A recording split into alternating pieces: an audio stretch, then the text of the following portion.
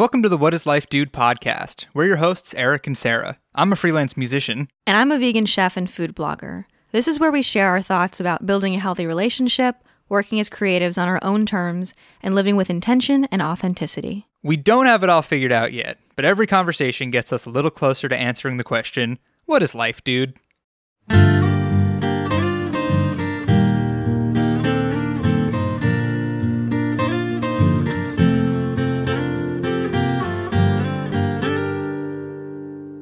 Hello, and welcome back to the What is Life Dude podcast, everybody. We are Sarah and Eric. Everybody, welcome to 2021. Welcome to the first episode of the new year. Hope you guys like the new theme song. So the theme song that you guys just heard isn't actually done as of when we're recording this, but it's in the works, and we have it almost completed. Mm-hmm. So it's funny that we know it'll be done, but I'm still working on it. And I know we wanted to go for a chiller, calmer, ambient vibe, so I tried to open up the podcast by not screaming, hello, welcome back to the What is Life Dude podcast, kind of like I usually do. So I went for a lower energy thing. Right. I think it's funny that the previous version of the theme song, because we've had a few iterations of it, it's so clear that you had just kind of discovered like a desire to learn how to engineer pop music, and you had all these like new tools and stuff. And yeah, it's just interesting. And I specifically requested something a little more chill for this season. Yeah, a little more ambient. Yes. So what are we talking about today?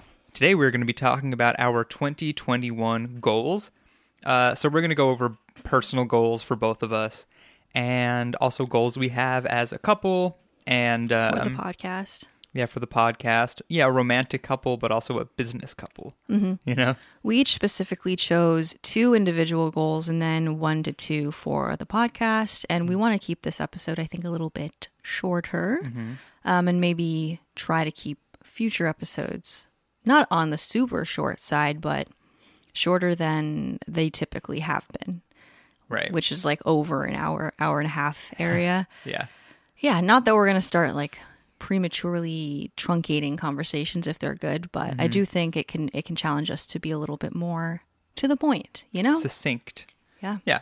And we'll, like you said, we'll definitely have conversations that go to a different place than we expected, and we just ramble. But I mean, something we've been learning, and it's in a way it's part of all of our goals. It's just doing what feels right and what feels good, and not doing anything for the sake of any other reason, you know? Mm-hmm. So if we feel good about, let's keep talking about this topic, and an episode's very long, then we'll do it. Yeah. But if it's going to be a forceful thing, we're like, meh. So we'll keep playing it by ear. Right. Should we jump in right away? Let's do it. You want to go first? Sure. So will you hand me the list? Sarah asked me and then wrote them down. There's not that much information on here. It's almost like in my weird shorthand that has a lot of meaning to me, but that might not make sense to you. You're right. But you should know your goals. Come on. I know. I wanted to look at them and just see which one I wanted to talk about first. Okay. Okay. So let's talk about career first. So how do I phrase this in a succinct way? My first goal of 2021 is to finish figuring out my career path and all of the things I want to pursue and all the things I want to do that tie together as my career. Right. So 2020 was kind of it was a very strange year. You got pushed out of the nest almost right away at the start of the year. So yeah, the nest being my job that I did not been in for 3 years. Yeah. And then 2020 was a lot of ideas, both for myself and for you and I. And it was, I don't know, it was tough. And I feel like a lot of ideas floated around that just weren't right and were not authentic, right, which we've talked a lot about. And I feel like I've gotten to the point where I truly know what I want to pursue. And I think part of it is like being okay with kind of stacking things and doing a lot of things and pulling them all together as a career instead of just, oh, well, I have a job here and that's what I do for work. Right. Right? I feel like that's the way a lot of us are going. It's like, especially with social media being a source of a lot of people's careers now, there's a lot of diversity in the way that people can make money. Mm-hmm. There's, ads, sponsorships, affiliate links. There's working with clients. There's making courses, events. Well, not so much events, live events now, but definitely an option. So I feel like that's definitely appropriate for you too, because you are a very dynamic sort of person, and I can see you getting bored doing just one. Like, say if you just locked yourself into only doing freelance theme songs for the rest of your life, I could see you getting very bored. So I think it's good for you to try to diversify your streams of income. Yeah. And just to specify, kind of my list of things I've been thinking about more recently is doing the freelance theme songs, other custom music, like maybe scoring a short film. I'm actually going to write some songs for my sister's short film that she's working on right now. So that'll be fun. And that's kind of like my intro to what that feels like and looks like. But I've also been thinking about giving music lessons virtually and like music production lessons. Sarah and I had like this is why we have a podcast, because sometimes we just go into conversations that we don't expect to be so deep. Mm-hmm. Like this morning, like an hour ago, we were just... we already had a podcast episode just between us. Yeah, we were just chatting, and then we're talking about like goals for the future and like what we want our lives to look like years from now. Right? Which is a much different topic than this year's goals. But it was kind of like, wouldn't it be nice to have a house, but I have like a little, we keep calling it a casita, like a little house somewhere else on our property, just like detached from the house, where I have like a really nice recording studio and like clients can come and record stuff. And it kind of just made me think more about what I'm talking about now in this episode and how I can achieve those more futuristic goals. Right. And it's interesting. Nothing really seems too impossible, or nothing is that out of what's the saying? Sometimes I forget. The realm of possibility. Out of left field. Is that it? Right? Like it all feels very tangible to us, because I feel as if a lot of people, when they realize something's not really right with the life they're living, they aren't feeling happy, and they just have that very vague feeling, but they don't know exactly what they want.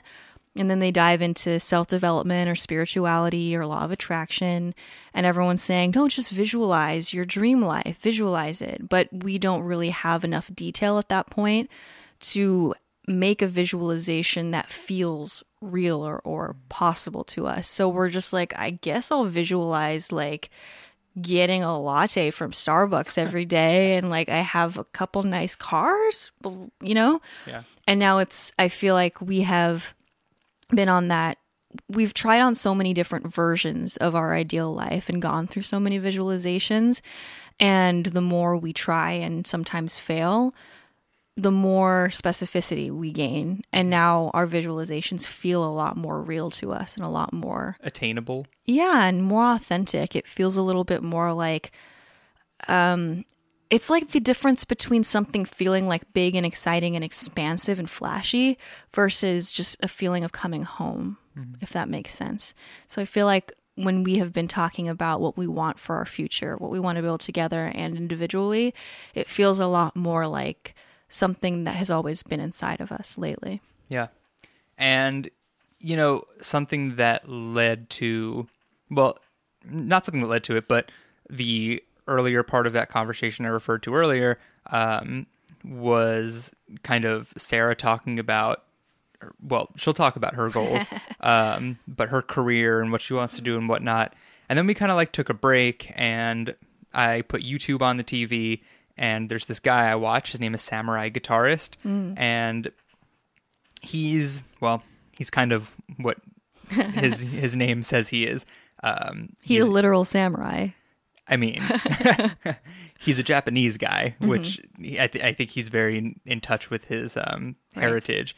So he goes by Samurai Guitarist, and he made this video called like having a conversation with my 16-year-old self, in which he did that thing where he edited himself talking to himself, but he like shaved his face and made himself look like a 16-year-old version of himself, and like changed all of his mannerisms and way of speech, so it was a little awkward. And he's now, as a 33-year-old adult, he is still kind of shy, it seems, and like he's not awkward because he's good at being a YouTube personality, but you can tell he definitely kind of has that introverted feel.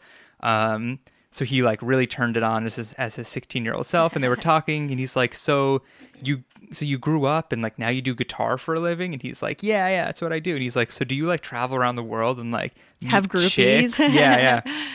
And Sammy Have you won G, a Grammy? Yeah.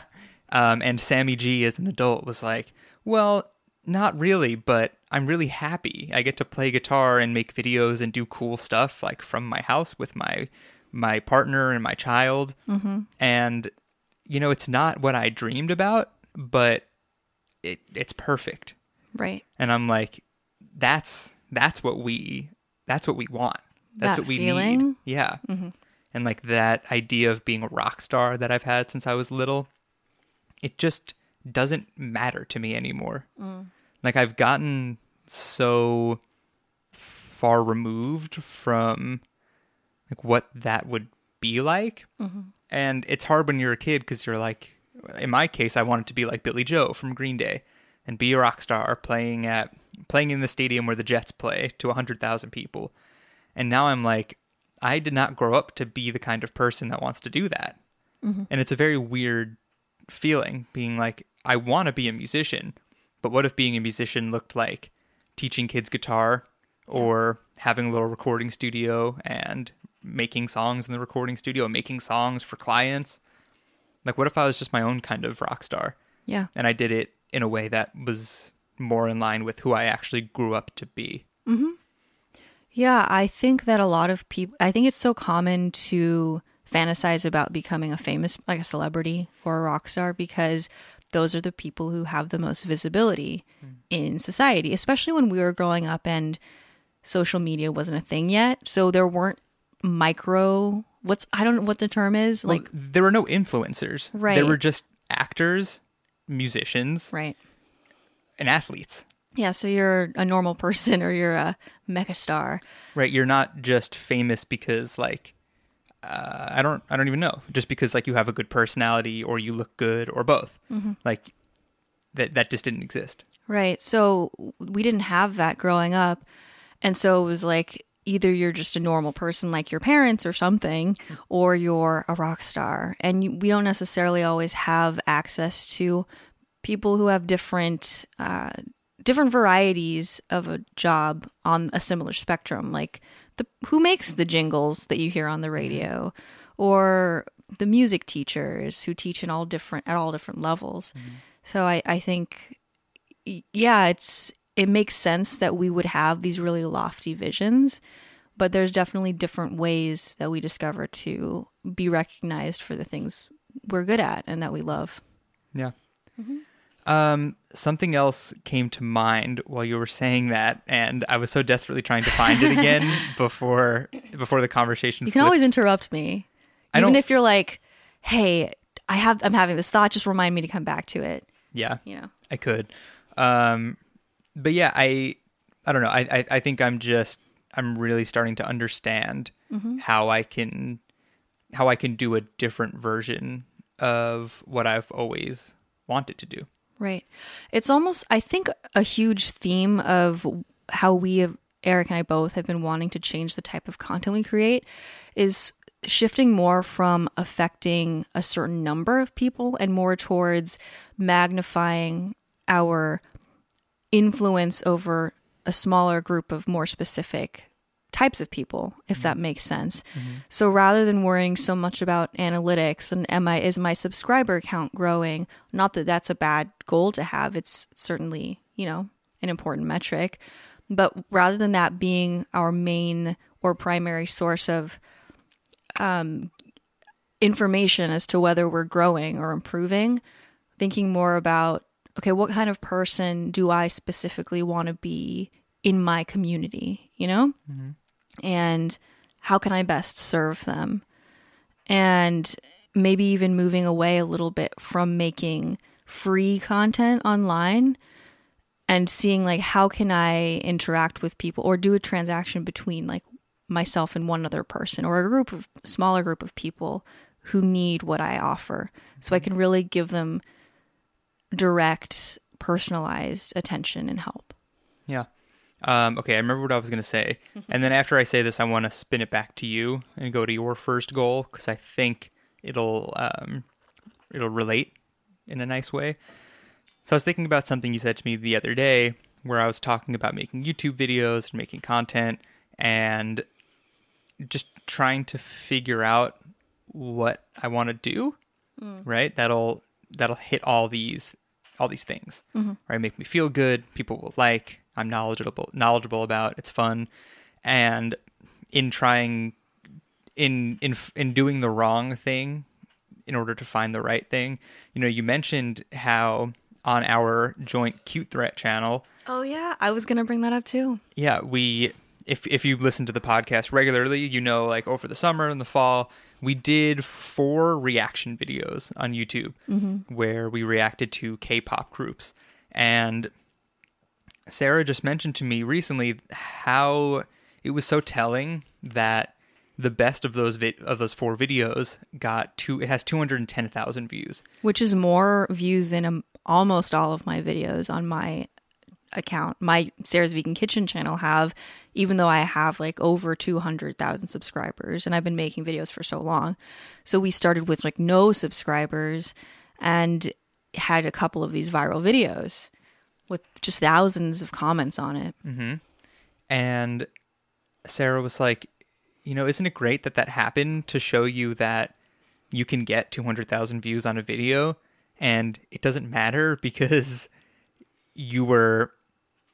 when you make a reaction video for an artist in which the fans are so committed and so obsessed and they refuse to hear any criticism about the artist they like, and I understand that. So what you do in these videos is you pander. You say everything's amazing. You just point out all the good things about the videos, and you kind of like hold yourself back on criticisms. Right. Or even some of the things we said that weren't criticisms, but were just observations about their music or performance, get taken as criticisms by the fans. Right. Yeah. And, you know, we put out these videos with the titles, Musicians React to Blank. And we were doing it from the perspective of 2 people who make music and know music. So, for example, I'd be like, oh, that was auto-tuned. Not a criticism. That's just how it was. And then all the fans would say, no, they don't use auto-tune. You're a bad person for saying so. Right. So making these videos, even though they got so many views. And a little bit of revenue. And a little bit of revenue. Sweet. Yeah. Sarah was like, isn't that amazing how it doesn't feel good? Because you weren't doing anything that felt good to you. So even though you got the result you were looking for, it didn't. You didn't get the emotional result, right? Whereas How to Write a Green Day song, if that got 200,000 views, that would be amazing because it would combine. It felt amazing to make. I love the video, and getting that result. And you're showing up as yourself. I think that I think almost what all humans really want is just to be seen and recognized and appreciated for what comes naturally to us, or what our natural talents are, or what is in our hearts. Not to sound super cheesy, but it's true. I feel like we are born, we have this inkling of what we intrinsically love and what we have the potential to be really good at. And for most of us, it's just layers and layers and layers of conditioning on top of that. And then we have to unlearn all of it and come back to who we were all along. And I think all of us just want to be seen deeply and understood and recognized for our talents. And it doesn't matter. I feel like the way a lot of celebrities like tragic celebrity stories go, kind of shows that you can have all of the love and, well, quote unquote, love and attention and fame, and it might not feel fulfilling. It might feel really lonely if you're not showing up in the way that you were meant to. Yeah. And real quick, but when I put out that How to Write a Green Day video, or How to Write a Green Day song video that I love so much, it's like 25 minutes long. And the first 22 minutes are me explaining chord progressions and recording techniques and whatnot. So my whole family watched it, and I know most of my family listens to our podcast now, so I'm probably going to get yelled at. But my stepmom was like, how about you shorten it up and like maybe make it a little less technical sounding so that it can reach more people? And I was like, well, I don't really want to do that. Like, I don't want to just make something more generalized so more people can see it. Like, this is the reason, because I want to be seen for, oh, this guy knows about chord progressions and production techniques. So like, while it might not be as mass marketable, it's like, I'm okay with that for the sake of showing who I am and what I and most other people, what I know and what most people don't. Right. You know? Yeah, and I think you did kind of, where you kind of landed was that you might still try to kind of make it faster paced, but not go to the opposite extreme where you're like, I'm going to fit this video under this timestamp. Kind of like the YouTube equivalent of making a pop music song that's under 3 minutes, right? Right.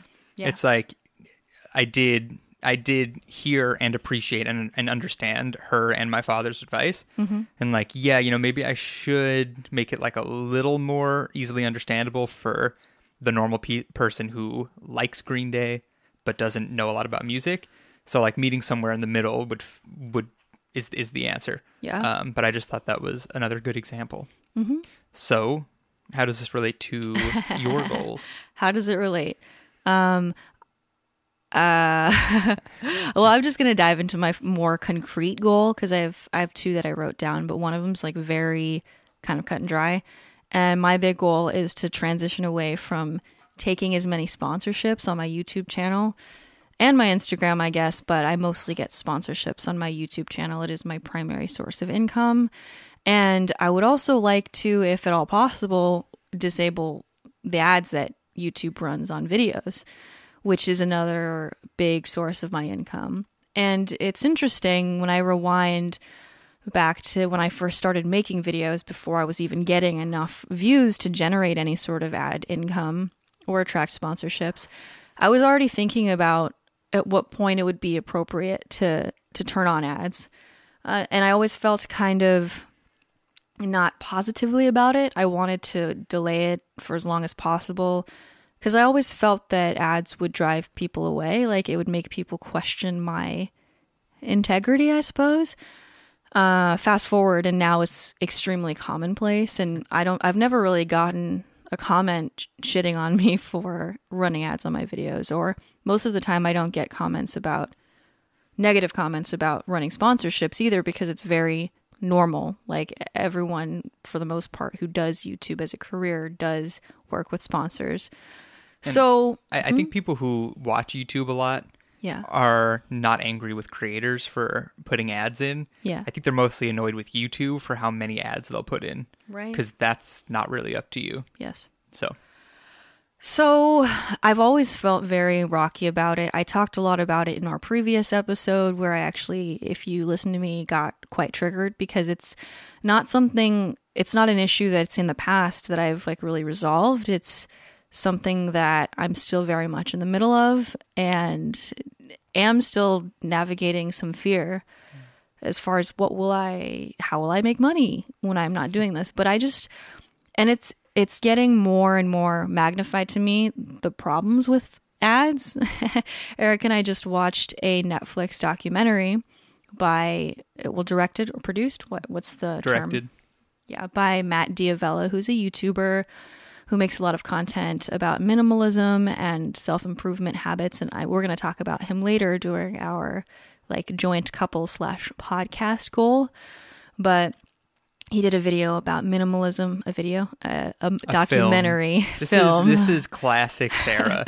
She calls movies and films videos. Yeah. And then she'll call like a YouTube video a movie. A movie. I mix up those terms kind of in the same way that I mix up numbers a lot. Numbers and time. I don't know why. You're like, yeah, that was 3 years ago. Right, but this documentary spotlights these two guys who are, I think, known as the minimalists. That's their business. And they both talk about how they reached a lot of success from I'm like blanking on a lot of words today for some reason. Okay. I just feel in generally more sluggish. But like a more traditional sense, they were successful, quote unquote. So they were making a lot of money, but they were also spending a lot. So even though they had large salaries, they weren't that happy. One of them, their relationship kind of crumbled. They got a divorce. Their mom died the same month, I believe. They were just talking about how they had both come from kind of not having very much as kids, and it had driven them to never want to be poor and to just want to pad their existence with lots of things. So they were living paycheck to paycheck, or at least one of them was, despite making so much money. And they both just talked about how minimalism transformed their lives and they have more meaning now. And now they make money talking Promoting about minimalism. Right, and this film. So I've just been thinking so much about consumerism, how it's affected me negatively, which we've talked about in a lot of past episodes, and how I've spent many, many years of my adult life, basically since graduating college in 2013, trying to make more money to attain more things and to feel more secure. Like I wanted the house, I wanted the car. I had this vision of a life that was different from the life that I had growing up, which was very small. And the closer I got to that goal, the worse I felt, and the more I was having like little meltdowns and all of that. And so I just kind of on the other end of that now am wanting to not participate in that culture at all. And so I don't really want ads running on my videos, because I've noticed, especially now that it's the new year, all the ads that I get, that I'm served when I'm watching YouTube, have been about dieting and like various dieting apps. And they're all of them start by denouncing diet culture, and then they try to loop you in and sell you on this supposedly different model of dieting and weight loss. And I understand, especially as someone who's had disordered eating, like how damaging that can be to be just pummeled with this sort of rhetoric everywhere you go. But except now companies and brands know that it's not politically correct anymore, so they try to lie to you to make you think it's different. Not that, I'm not trying to say that losing weight is always a bad, goal. It could be very well healthy for you, but I think it's a lot of brands are very disingenuous about how they are approaching it. Yeah, it's all about intention, right? Mm-hmm. It's like, well, are you trying to get people to be healthier, or are you trying to do something else to make them keep coming back and giving you money, and you don't actually care if they get healthier, right? Right. But it's funny you're talking about ads, because I think I mentioned last episode I'm listening to Ready Player One, and basically the concept of the book is that it's a few decades into the future, and everyone basically lives their lives inside this virtual reality game called the Oasis. Mm-hmm. And like that's where they live their lives now. Like the real world doesn't matter as much. But one of the fears of the people who enjoy playing in the Oasis or living in the Oasis is that this big company, it's basically Comcast, is going to like earn the rights to the company through more details. And they're going to put ads everywhere and make you pay for everything. Mm-hmm. And, people reading and listening to the book are probably like, oh my God, yeah, that sounds so unfair. Why would a company do that? And then it's like, actually, that's happening. Yeah. Everywhere. Mm-hmm. Like that's already happening. Right. And it's 2020 and it's 2045 in the book. It is. And when you think about how many industries obviously the beauty industry, fashion industry, a diet industry, and now a lot of influencer marketing industry. It's all based upon making you feel like you're not enough. Therefore, buy this thing for better health, for better relationships, for better sex, for all of these things. And I don't want to be a part of it. I don't want to be a part of it. Yeah. Not that selling things is always wrong, but I want people to feel like free to examine whether things will actually bring meaning and happiness to their lives. Yeah. I've been thinking, it's funny, on YouTube, I feel as if there's a lot of popular creators who make those aesthetic, quiet videos. We watch a lot of Craig Adams videos, and he just does really beautiful, quiet hiking videos. Who else have we been? Lizzie Chi. Mm-hmm. She's a Chinese creator who we've talked about before, who just grows things out in the Chinese countryside and makes beautiful meals. And what Primitive Technology? Tell him about him.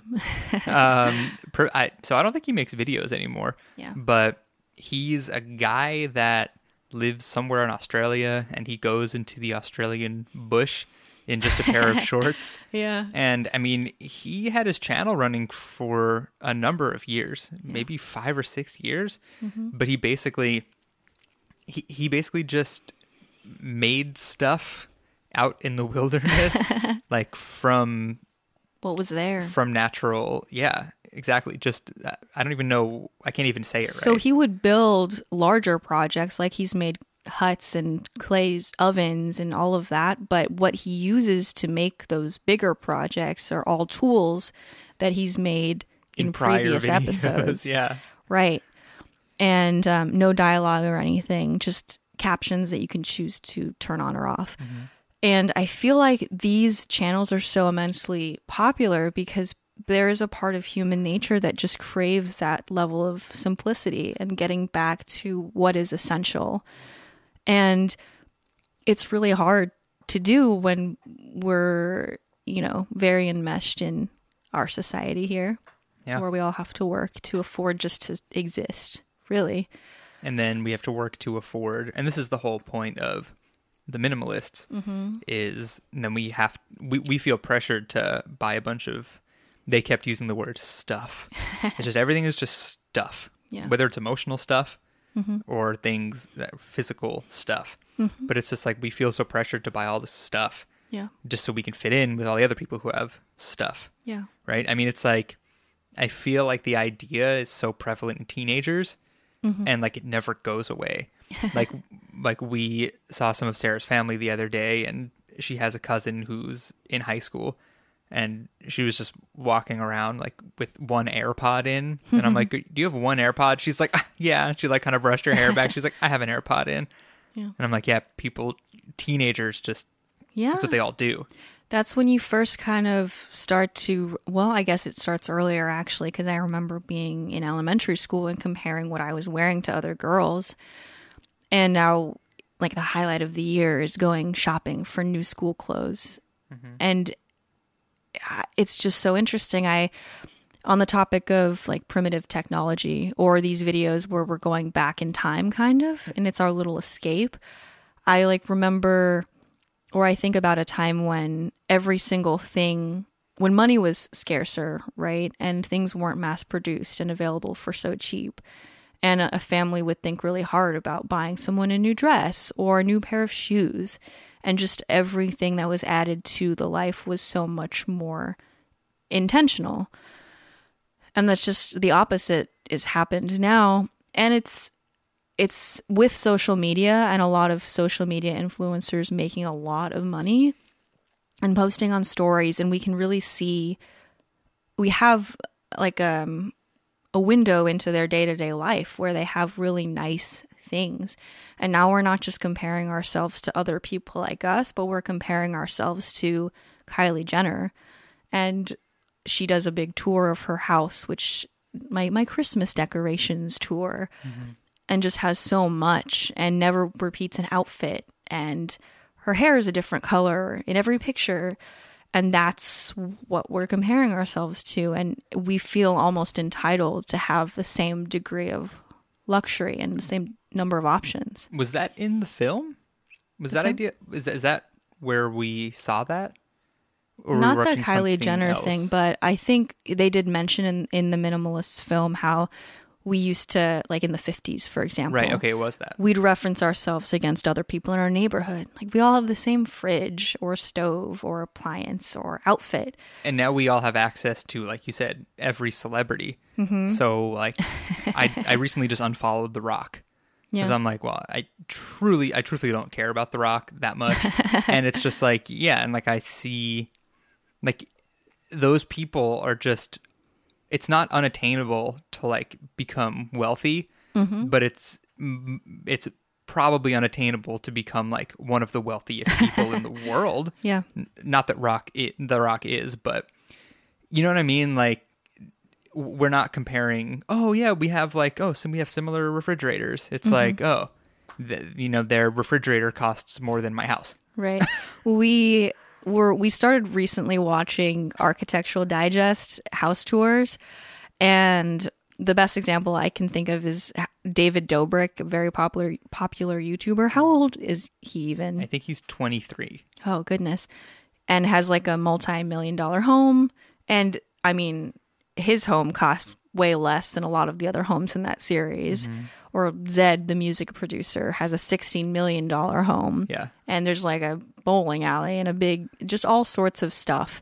And not that I'm shitting on anyone who wants to have those things and can afford them. By all means, spend your money in the way that you see fit and that brings you happiness. But it's not healthy for each of us to be comparing our environment to that, because we're not that person. Yeah. So I feel like it's just so easy for us to get caught up in that cycle of consumerism and to wind up in debt and all of that terrible shit. And as soon as you're in debt, you don't have the freedom to make choices that are heart-centered. You're really just trying to survive, which, in this day and age really shouldn't be, we're so safe and we have so much wealth as a nation that there are people who are worried about just even affording to live is kind of sad, So back to my goal. I just want to unplug from this. I'm not saying that I'll completely stop working with brands, but I want to choose them very, very carefully. And so the protein brand that I work with, Vivo Life, I think is a good example because they're very socially and environmentally responsible. All of their packaging's home compostable. They have carbon neutral shipping and like really good high quality ingredients. They're a vegan brand. And so it feels very in alignment for me to support them. And I want to have that same relationship with every brand that I work with, And just to be like radically like honest, I feel like so I've worked with a couple brands. I don't know that if I'm like even allowed to like say the names. But I've just worked with a couple of brands that, for example, involve a lot of packaging. And I've felt reservations about it. And I kind of knew when I posted it that some people would comment about it. And I always the brands know this and they have like the line of defense set up. Say these things to like kind of make people feel better about Phrase the it waste. in this way. Right. Or you can recycle all the packaging, but when you think about it or do further research, you have to take the packaging to a very specific type of recycling plant to get it recycled. Yeah. So just like that whole greenwashing thing where you want to pacify people so they think they're doing the right thing, but they're not. And big brands know this, So yeah, they have experts. They hire experts in order to lie more convincingly to everyone. I feel like I don't want to believe that as a company grows, it always has to become evil, but I do think that is oftentimes what happens. And so I just always want to focus less on money and more on what impact I can make on people. Yeah. Yeah. Goal number 2. For you? Go for it. I mean, I feel like this is a goal, a resolution that's like pretty standard. But I want to better myself. So I was trying to think of like a more precise, in-depth way to phrase all of this, but I want to better myself emotionally, mentally, and physically. But I think the reason it feels different this time around, this year, is because I feel like my approach is much different than it has been. So when it comes to like, I'll start with like physical health. I feel like it's always come from a place for me where I'm like, you look bad, you're fat, you're chubby, you always have been. Like, do better, you loser. And I'm really getting to a point where I'm kind of healing my relationship with food. You know, I've never been like extremely unhealthily overweight. I've just been kind of in that like lingering, like, you're technically overweight category. Like, you're fine, but technically, according to the doctors. And I'm like, I want to be a little healthier.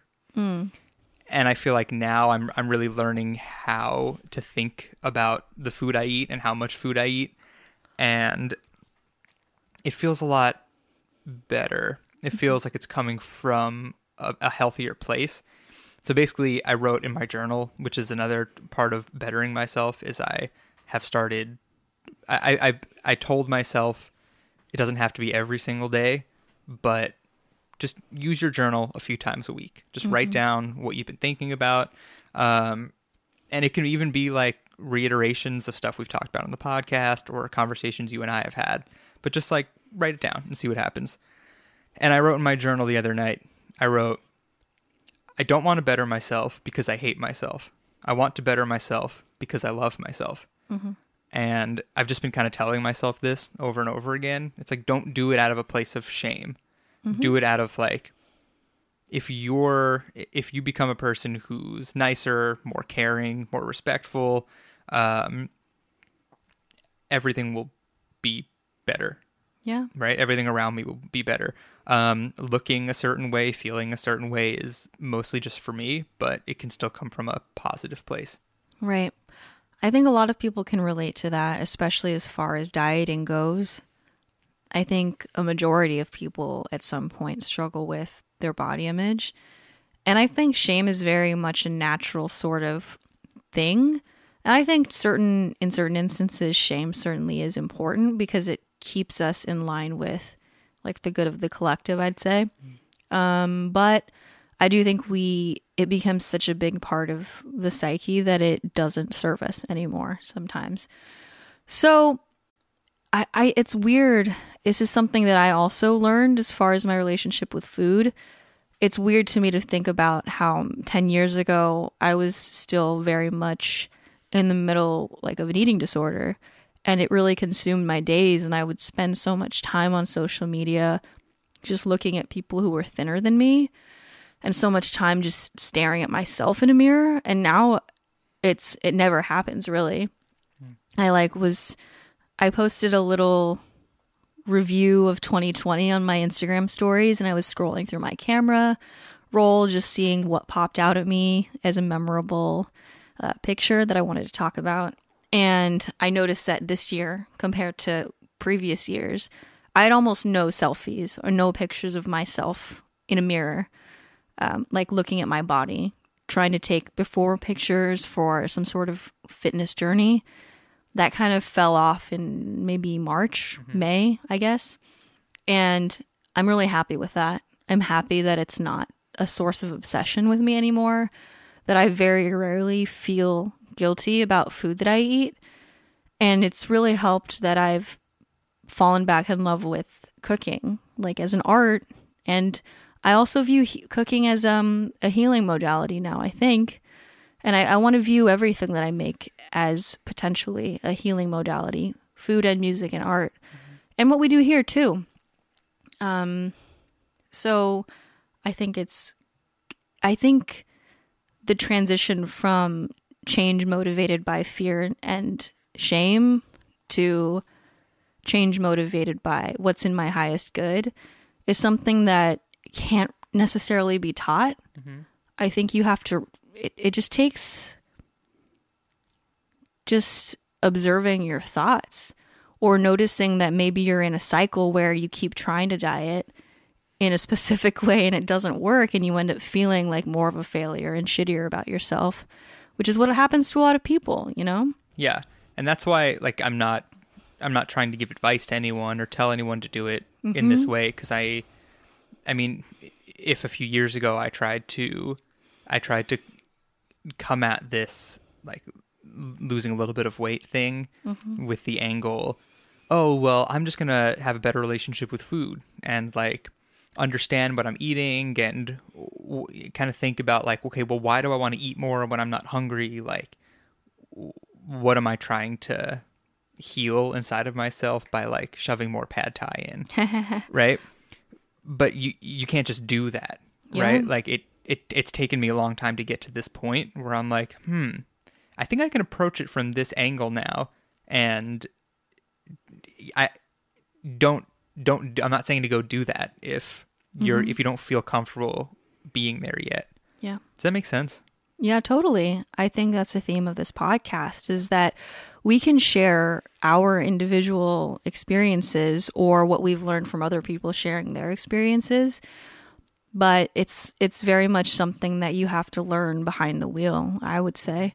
Yeah. And when people say, "Oh, just love yourself," it takes a while for that to click. And it takes trying on a couple different ways of, like, when you think about self-love, what might it mean?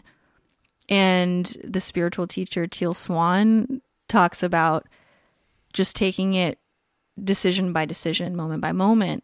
If I am feeling bad, what would someone who loved themselves do right now? And it changes person to person, moment to moment. It changes from what phase you are in your life, right? Yeah. And then physical changes aside, when it comes to emotions in my brain, I feel like over the last year specifically, I've done a lot of growing. I mean, you and I talked about last night, we talked about, like, what our lives used to be like when we first moved in together and how, I mean, we won't get into this now. Maybe we can talk about it more at some point if we feel so inclined.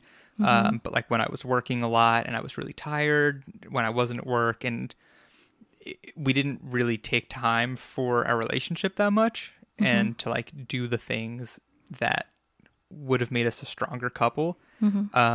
And I've changed a lot from being that person, and I feel like I could be a much better partner to you now. And I feel like in a lot of ways I have grown, but I just want to keep growing. I just want to continue being a better person to you, to my family, to strangers. Just, I mean, I don't interact with strangers right now. None of us do. But I mean, like, just a quick example, like, I feel like I've done so much learning and growing. And then yesterday in the morning, I was texting with my sister, and we kind of had some miscommunication, and she said something and got a little angry, which, like, really triggered me because she's my sister and we've been fighting since we were born, like siblings do. Right. And I got so mad, and I said something back, and then we were both really mad at each other.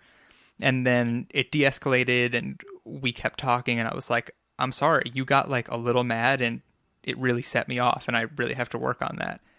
And she was like, the exact same thing happened to me, and I also need to work on that. And we kind of just had, like, this mutual experience of, like, yeah, we're all growing and learning, but sometimes these things just kind of happen. And I'm like, I'd like to be able to contain myself more. Yeah. Like, especially with my family. You know? That's the interesting thing about triggers, is that they really are these opportunities. They're little prompts to see what is still hurting you, like what thorns there are that still need to be plucked out. Which isn't to say that you should go around intentionally trying to trigger people for their better good. This will be good for you, I promise. That's not your responsibility. Your responsibility is just to look at your own triggers. And I think a lot of, when we talk about, you know, journaling or meditation, those are moments where you can sit just with yourself and revisit things that triggered you throughout the day. Because quite often when we're going about our day and we feel triggered, we are just going to play out. It's almost like a little computer program, like a little sequence of actions or responses that unfold almost without our conscious involvement, right? We get programmed at a really young age. This is how you respond to different stimuli or situations. And it gets away from us most of the time, and we're just living a program.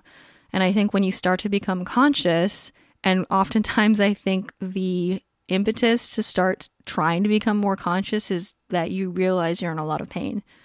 You kind of sometimes have to reach a rock bottom to be prompted to question, is what I'm thinking serving me? Are the programs I'm living out every day serving me? So, I think anytime you're feeling like you're at a rock bottom, you can kind of consider it to be a jumping off point for your growth, I guess. Although it feels shitty to hear that said sometimes. Yeah. So I think that's the importance of finding time to be in silence, to be with yourself, to not be numbing with, food or social media, or a lot of people just online shopping. There's all sorts of numbing, right? So I think this goes back to our episode also about creating space. It's temporal space, mental space, emotional space, just to connect with what is true. But it's kind of easy to brush aside when you're feeling unhappy. Yeah. Real quick, and then I want to ask you about your second goal. But speaking of social media and numbing, I've never followed that many accounts on Instagram. I was following, I know I sound crazy, but I was following 312 people, which is, I know, not a lot. I know some people that follow like 4,000 people. Yeah. But I was just scrolling, and I was like, I see these accounts constantly, and it does not serve me anything. Yeah. So I sorted the people I was following by like most interacted with or most shown in feed, and all the ones where I'm like, oh yes, I see these all the time and I don't care, I unfollowed them, and now I follow like 200 people.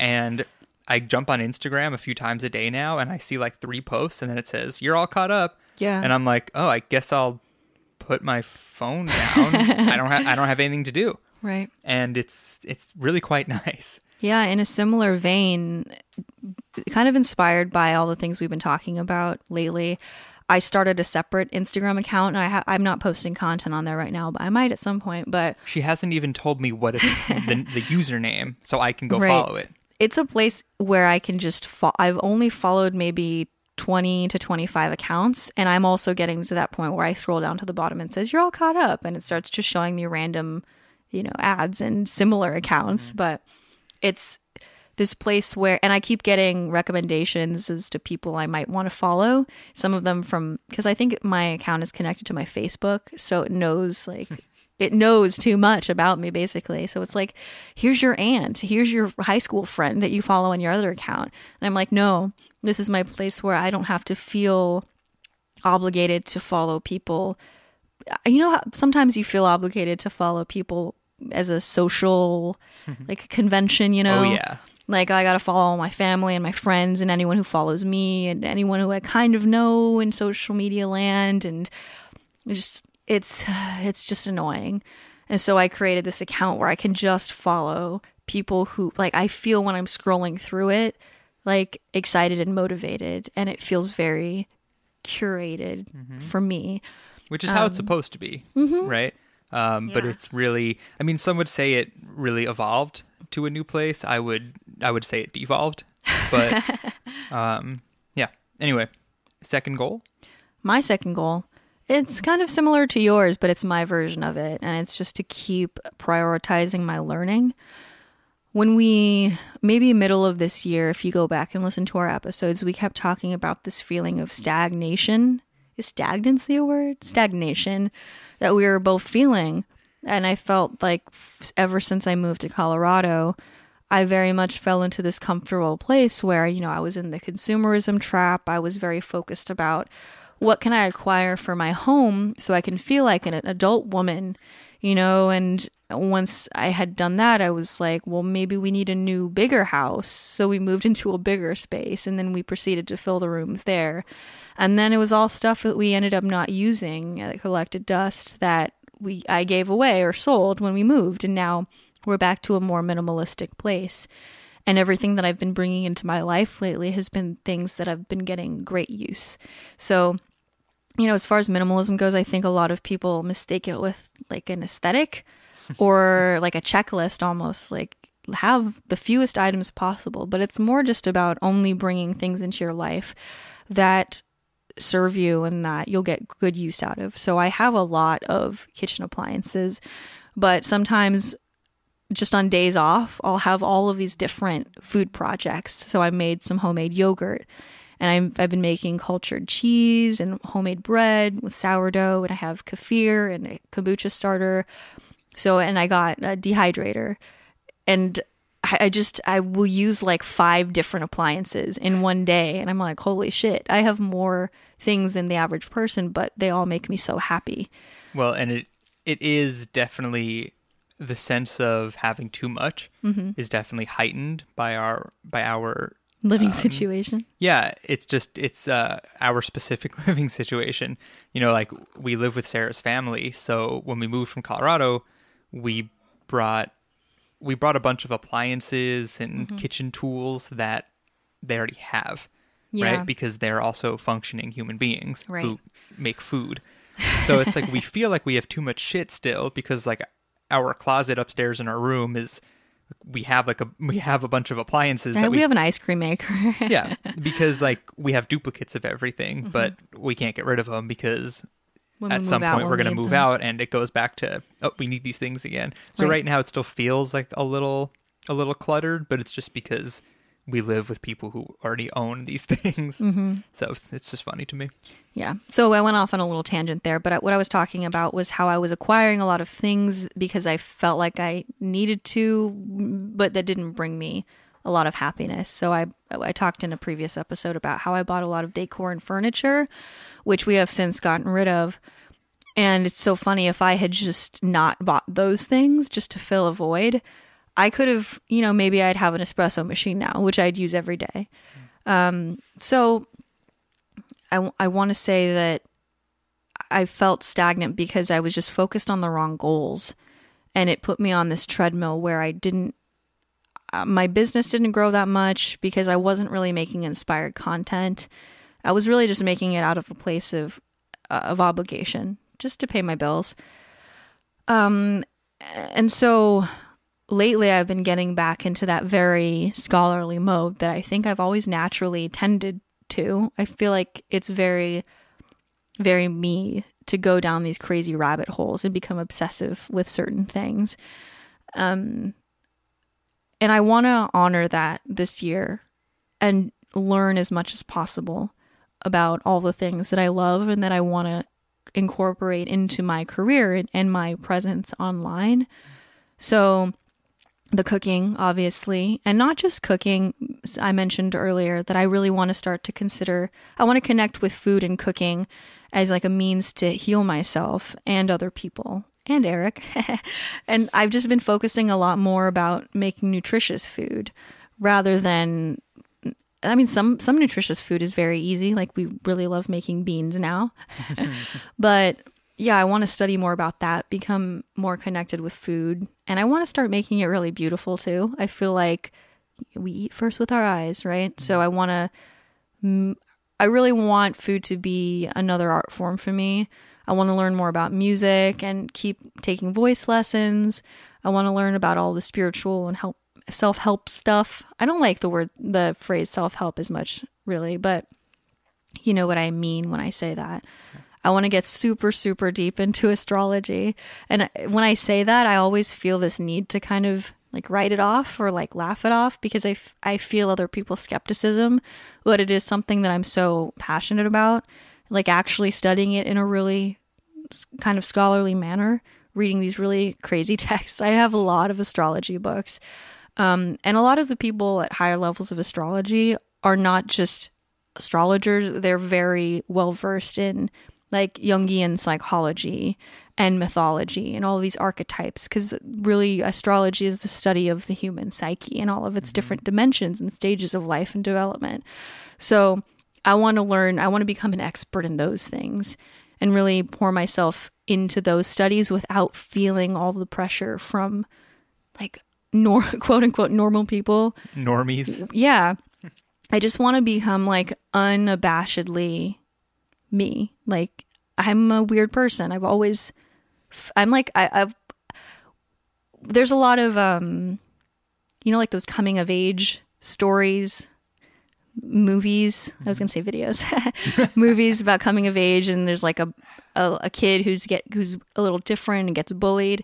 It's like, I was so weird and different that I didn't even get bullied. I just wasn't perceived. I was just alone in a hallway. And that's just like, I've just always been different. And I just want to, I just want to dive into that, accept that. And find that now that we have social media, there are a lot of negative things about it, but it's also what allows you to find people who you might not find in your day-to-day life if it was 20 years ago. Yeah. So all my fellow weird people, I think that it's easier for you to find your community when you are admitting who your community is, Yeah. So that's my goal. Just keep learning, feeling like not being afraid to learn more about the ways that I could potentially help other people in the future. Because it's like, there was this period where I didn't know what I wanted to do, and I was working at the coffee shop, and I seriously considered going back and getting a nursing degree. Because I feel like nursing is very popular for Filipino people, and I am half Filipino. And my mom had been in a nursing course for many years too. And it just seemed like the right way, and I could help people.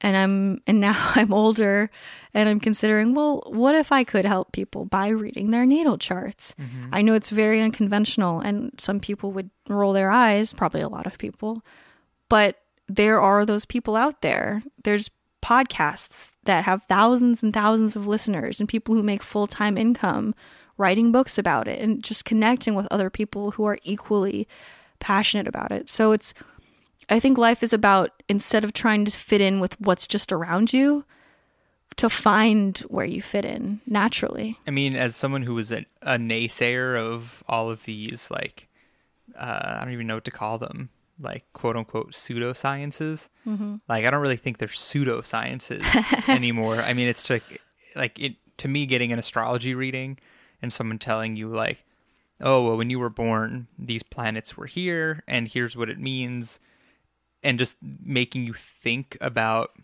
the way you behave in a different way.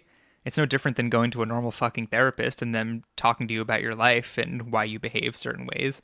It's like it all just exists to make you consider why you're the way you are, and whatever way you can go about that in order to make yourself better in whatever way that means.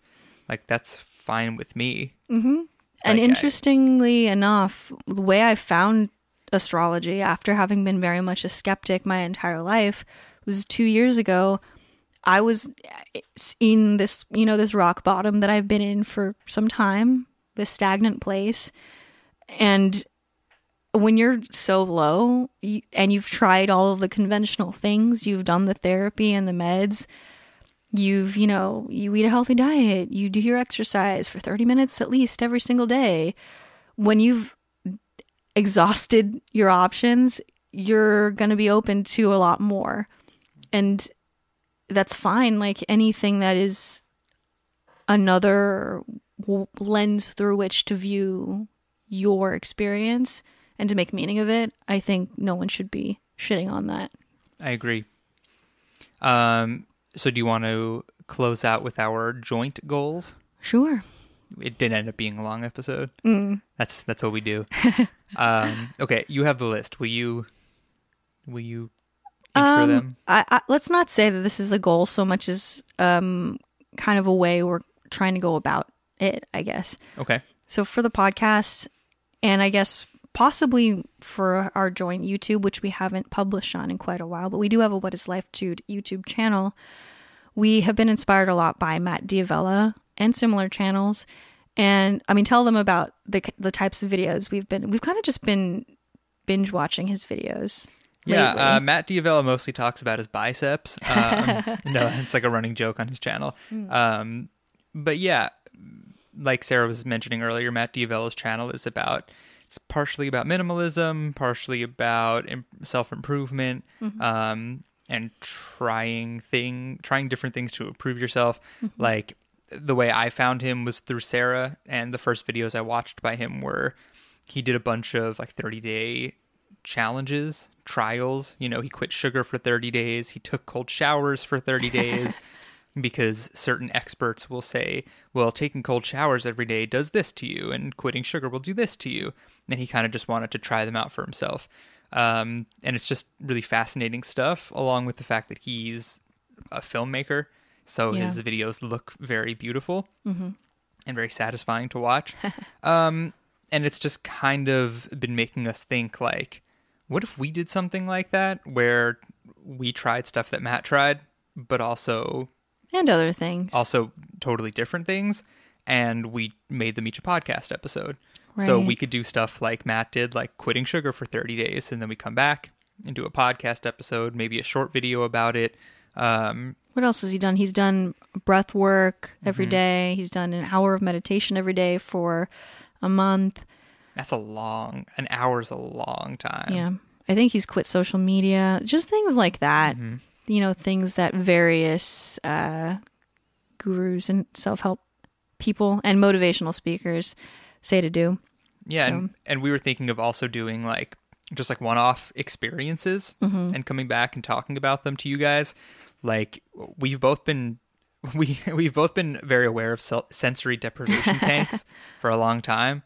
Well, just as we were starting to consider maybe doing one, coronavirus happened. And like I had picked a place in Denver where I wanted to go, and then everything kind of shut down. Yeah. So we're like, well, what if we just both went and did a sensory deprivation tank session and then talked about what the hell happened in there, and that's it. Yeah. I mean, like our conversations just always branch off to this place. And I feel like by subjecting ourselves to these experiences, we could really get a lot out of them on the podcast.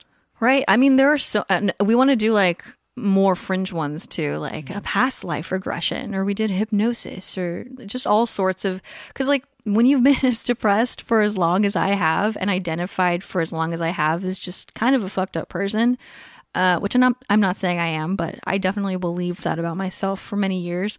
Like the number of hours I've spent yelping different practitioners of healing modalities, and just I'm so plugged into all of that. And at the time, I don't know if it would have necessarily been healthy for me to like, you know, spend a bunch of money on all that, because I was coming at it from a place of just wanting to give away my power. I was like, someone else just please sort out whatever demon is within me right now.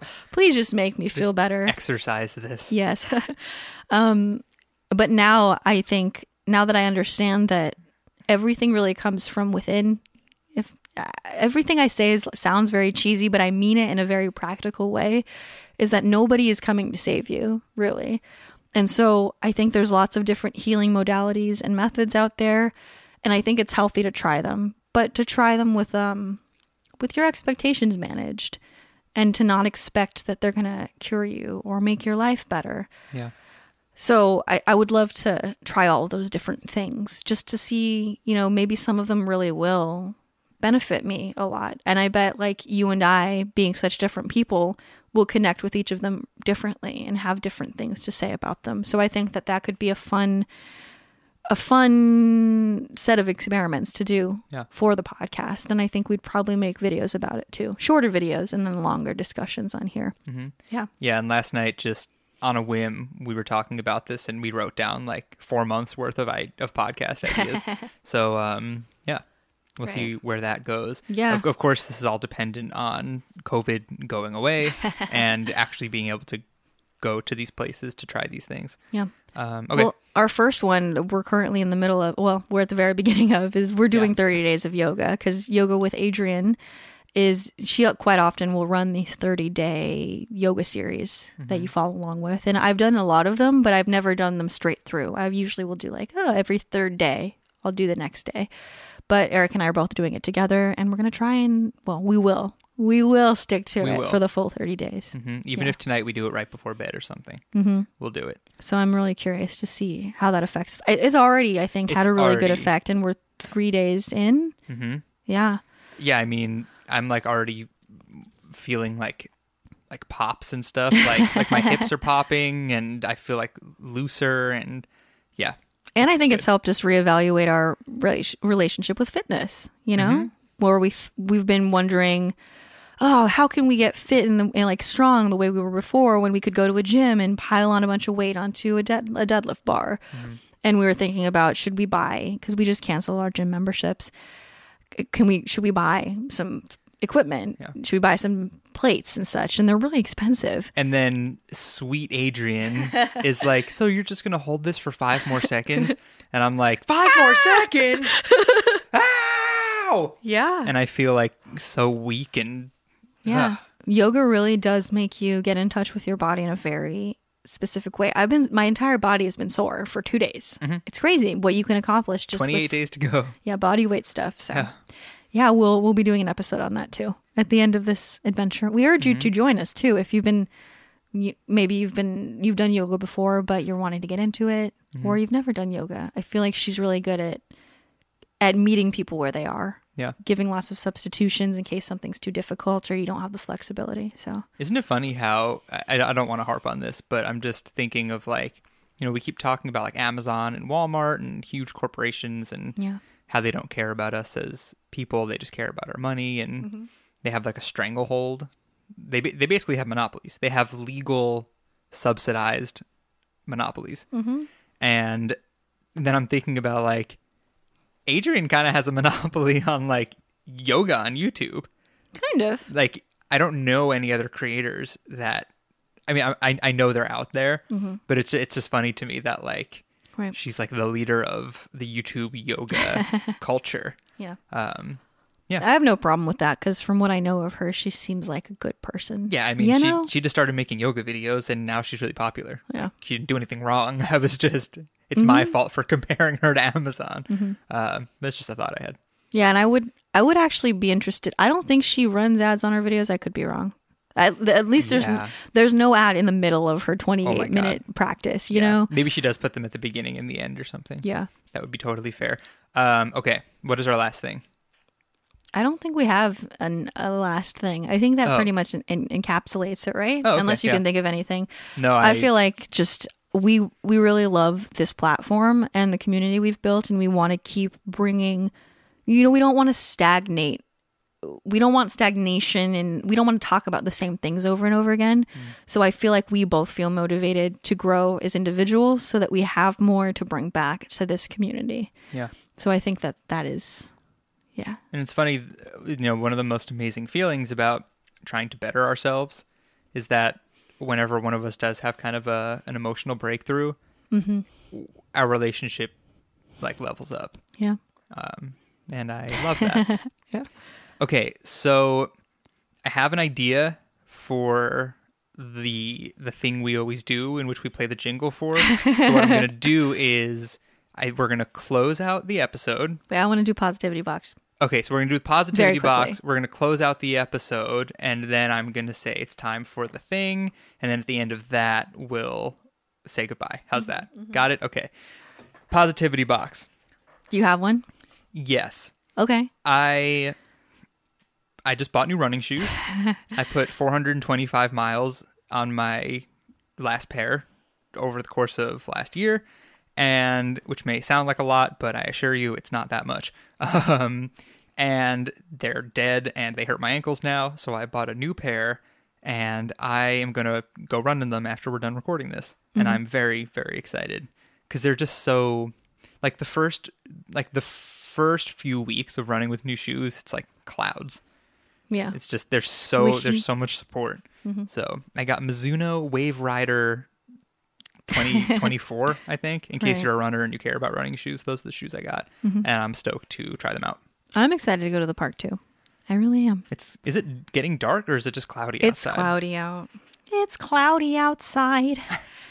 What's your positivity box? It's so funny that we went on an anti-consumerism tirade, and your positivity box is shoes, and mine is another product that I bought. Oh my god. But I got this little dip nail kit. So basically, I love having painted nails. I always have, but I'm very hard on my hands between playing instruments and cooking constantly, and therefore washing dishes constantly. So I would do my nails, and then by the end of the day, they'd be chipped. And I finally found a little kit, like a little kit for like DIY dip nails, and they're really strong and pretty, and they make me very happy, like They're a very tiny little glamorous. girl. You are a tiny little Some girl. things I feel like that make us the happiest are just the things that would have made our child selves so happy. Just those simple things. And I'm not going to acquire like thousands of different colors just because I can. Like I really just only wear pink and red.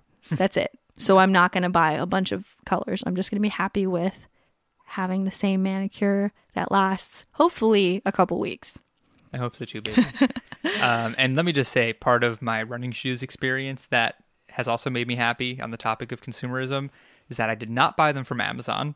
I bought them straight from Mizuno's website, which I stole them from a hobo Yes, I stole them from somebody. right off his Tootsies. Ew, don't say that. What was I saying? Yeah, so I bought them straight from Mizuno, and it took a week to arrive instead of 2 days because Amazon is the devil. Well, that's okay. Yeah. So I feel a little bit better that I purchased it directly from the brand, even though they're just another huge brand. What can you do? Okay, so is that all we have to say? I'm gonna test out this new thing. Right. All right. So since it's the end of the episode, it is time for our supporter shout out. Okay, so every week we do a little supporter shout out. We have a list of people who give us a monthly donation through our podcasting platform, Anchor.fm. And we're going to read a little list of those people who are so kind as to donate to us in support of the podcast. But let me just say before I go into it is that Sarah pointed out recently that the names are always in the same order.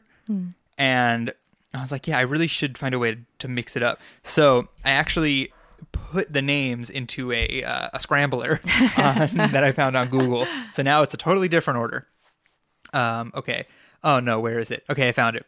So, shout out to Anna Dureka, Inga Pfeiffer, Teresa Madara, Sarah Creighton, Jessica Chelgren, Izzy, Dylan Schaubin, Glenn Ames, that's my dad, Morgan Lassiter, Quinn, Alexis Dooley, Megan Stewart, Jennifer, Samantha McIntyre, Kevin Dooley, Karen B.W., and Nina Schmidt. Oh yeah, my dad is a supporter of the podcast now. So, because he listens to it now after 2 years. So thank you. This all. is a good time to tune in, I think. I think so too. I think. Well, I keep berating my family. I'm like, listen to the podcast. My sister Mallory was like, have you ever considered making them shorter? We tried. And I was like, We tried. I was like, no. I was like, we've learned that it doesn't matter as long as we want to be saying what we're saying.